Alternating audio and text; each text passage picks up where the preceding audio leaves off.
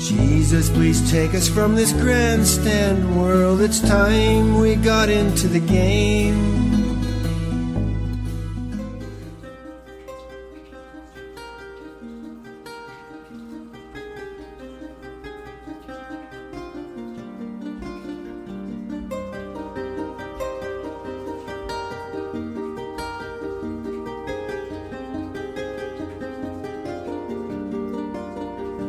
I was sinking deep in sin, far from a peaceful shore, very deeply stained within, sinking to rise no more. But the master of the sea heard my despairing cry, from the waters lifted me, now safe am I. Love lifted me, love lifted me, when nothing else could help. Love lifted me, love lifted me, love lifted me, when nothing else could help. Love lifted me. All my heart to him I give, ever to him I'll cling.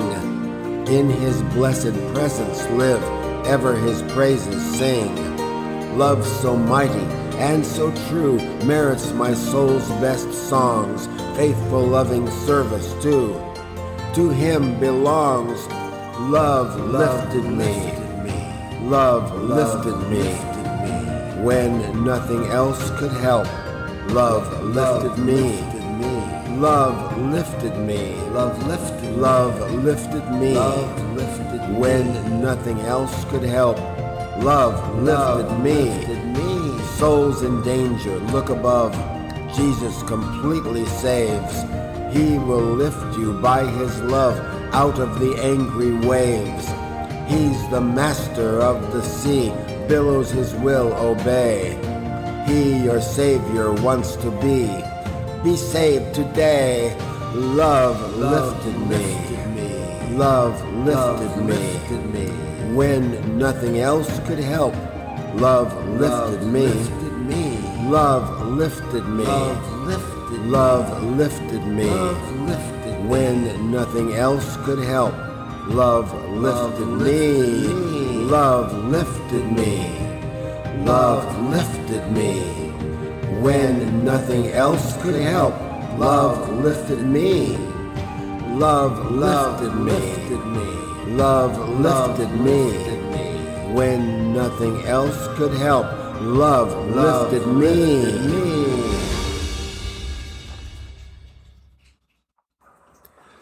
Special thanks to Alexander Nakarada for his tune, Might Magic. An eye for an eye.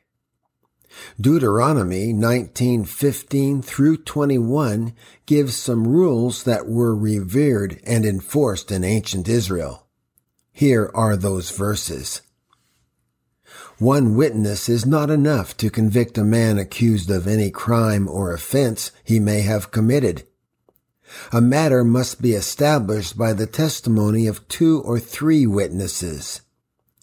If a malicious witness takes the stand to accuse a man of a crime, the 2 men involved in the dispute must stand in the presence of the Lord before the priests and the judges who are in office at the time. The judges must make a thorough investigation, and if the witness proves to be a liar, giving false testimony against his brother, then do to him as he intended to do to his brother. You must purge the evil from among you. The rest of the people will hear of this and be afraid, and never again will such an evil thing be done among you. Show no pity. Life for life, eye for eye, tooth for tooth, hand for hand, foot for foot. Have you seen any indication that verse 20 is still true today? Maybe in the ancient past, people may have been frightened by the prospect that they would have done to them what they did to others. But today, with a seeming increase in hardened, calloused hearts, criminals seem to casually walk through the justice system with little remorse. Does this leave a message for those on this same path to correct their ways? Will the ideal mentioned in verse 20 ever come to pass? Will the rest of the people hear of this and be afraid? Does it look as if never again will such an evil thing be done among us? No, evil has been among us consistently even since the laws mentioned in Deuteronomy were enforced. Daily we read of increasing hatred and more hardened hearts as criminals do their wicked deeds with what appears as no conscience whatsoever. I don't know how successful this was back in the ancient times, but the promise given in Deuteronomy 19 that claims we can purge the evil from among us by doing the same thing back to the criminal appears to have not really worked, or at least is failing today. However, if we look at Deuteronomy 19 differently, the advice given by God in ancient times does work today. We need to think of ourselves individually as a tribe or city in which the evil must be purged. People often show us our deeply embedded sins by their behavior toward us. How, you ask, is this possible? We are so blind to our own infestations or internal issues, it often takes someone else to show us what is going on deep within us.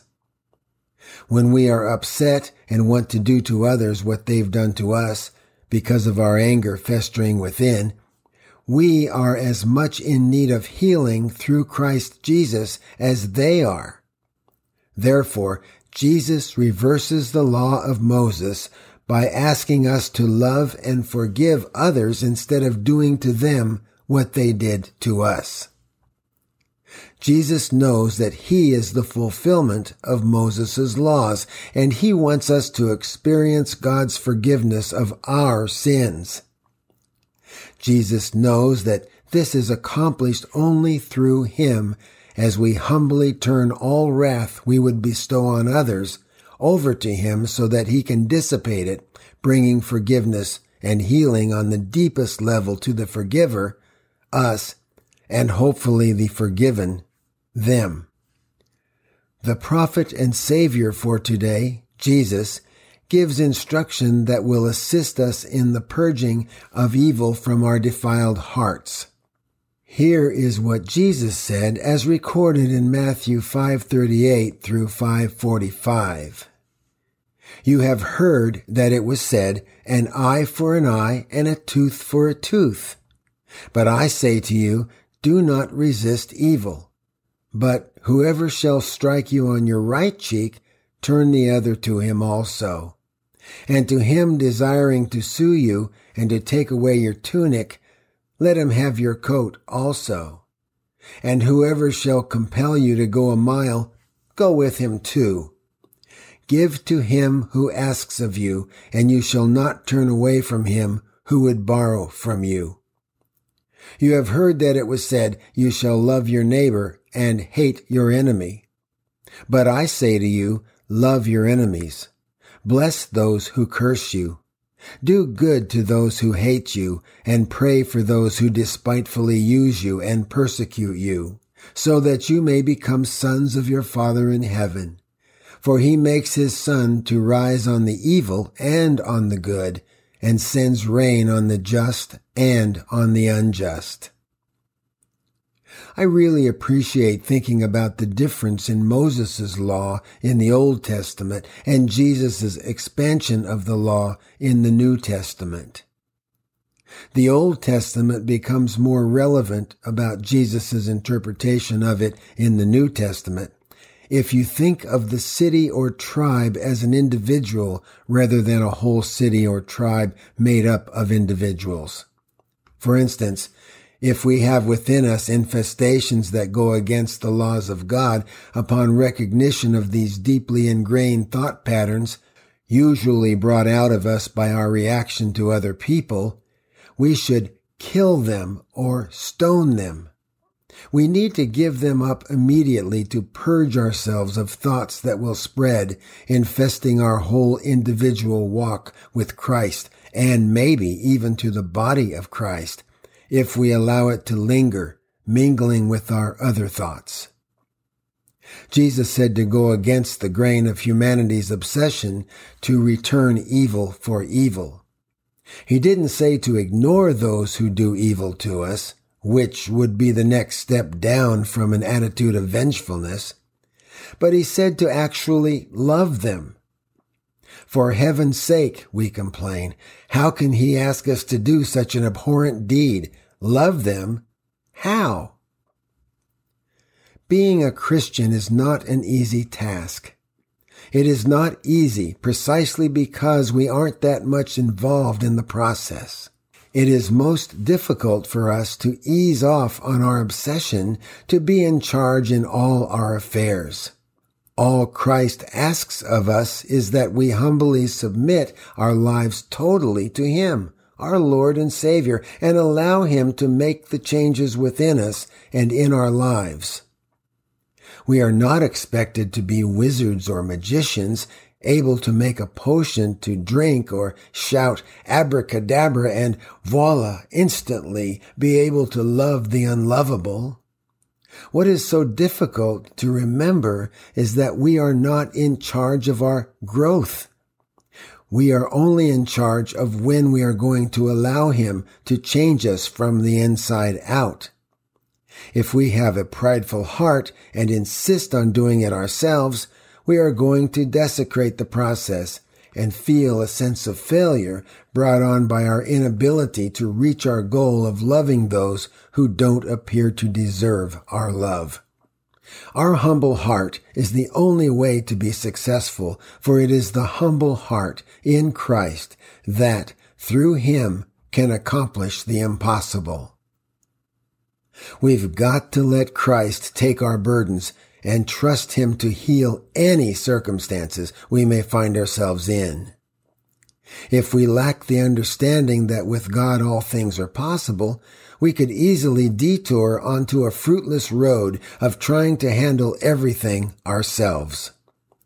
In addition, if we think that with God all things are possible, but use this knowledge for self-gain, we will find ourselves caught up in worthless goals toward worldly gain, which, though possible with God, they are far from satisfying.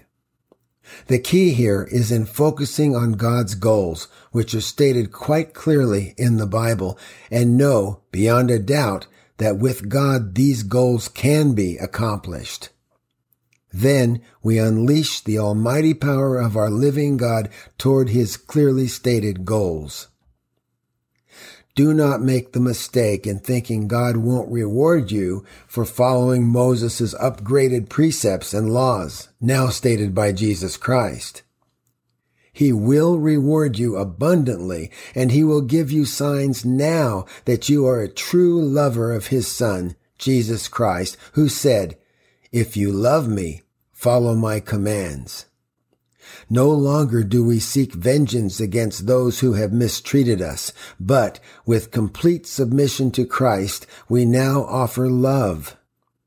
The eye for an eye mentality of old must be transformed into an outpouring of Christ's love, which we gladly give to this hurting world. Take the first step, if you haven't already done so, and humbly pray for the Lord to take your sins away and allow Him residence in your heart. Realize that Jesus died on the cross for you and make Him your most valuable treasure here on earth as you eagerly follow His commands to love those who are the hardest to love. Lord, grant me vision beyond the ancient law of eye for eye and tooth for tooth. Give me a heart like Jesus, who told us to love one another as ourselves, and to even go so far as to love our enemies and pray for them. This seems impossible to me, Lord, but I know You can. Please, Lord, I submit my heart to You so that You may work Your blessings through me. I will step out in faith as you, dear Lord, make the impossible happen.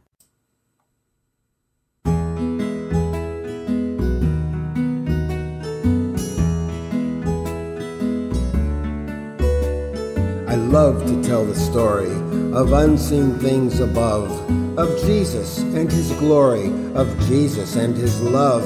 I love to tell the story because I know it's true. It satisfies my longings as nothing else can do. I love to tell the story. 'Twill be my theme in glory to tell the old, old story of Jesus and his love.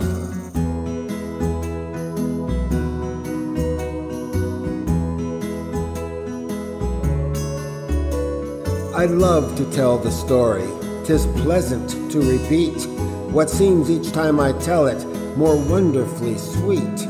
I love to tell the story, for some have never heard the message of salvation from God's own holy word. I love to tell the story. 'Twill be my theme in glory to tell the old, old story of Jesus and his love.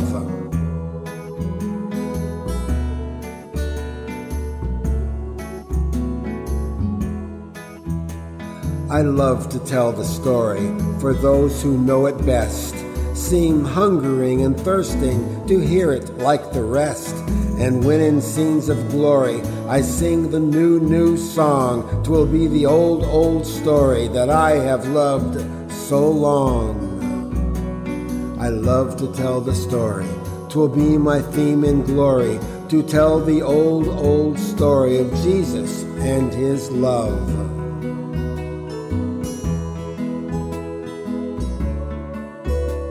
I love to tell the story of unseen things above, of Jesus and his glory, of Jesus and his love. I love to tell the story because I know it's true. It satisfies my longings as nothing else can do. I love to tell the story. 'Twill be my theme in glory to tell the old, old story of Jesus and his love.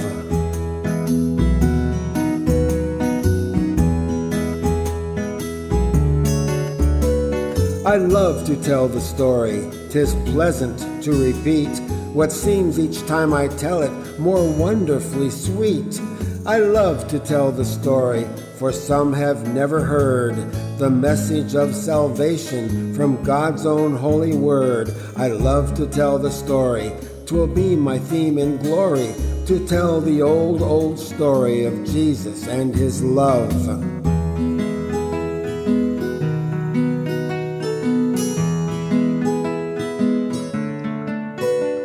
I love to tell the story, for those who know it best seem hungering and thirsting to hear it like the rest.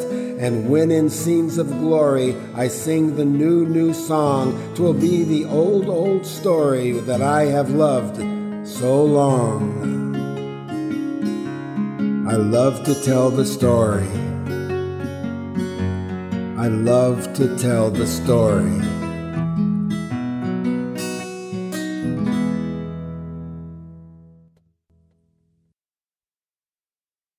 Special thanks to Kevin MacLeod for his tune, Porch Swing Days, Slower, found at Incompetech.com.